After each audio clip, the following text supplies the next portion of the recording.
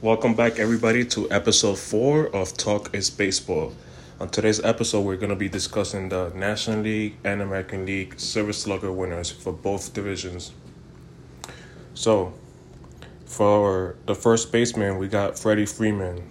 Second base, Ozzie Albies. Third baseman, Austin Riley. Shortstop, Fernando Tatis Jr. Outfield, Juan Soto. Outfield, Nick Castellanos. Outfield, Bryce Harper. Catcher, Buster Posey. Pitcher, Max Fried. So if you notice, there's 4 Braves. This is the second year in a row that they have 4 players win the Silver Slugger. So now we're going to go to the American League.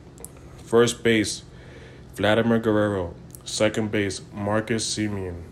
Third base, Rafael Devers. Shortstop, Sander Bogarts. Outfield, Cedric Mullins. Outfield, Aaron Judge. Outfield, Teoscar Hernandez. Catcher, Salvador Perez. DH, Shohei Ohtani. So those were the American League. What do you guys think?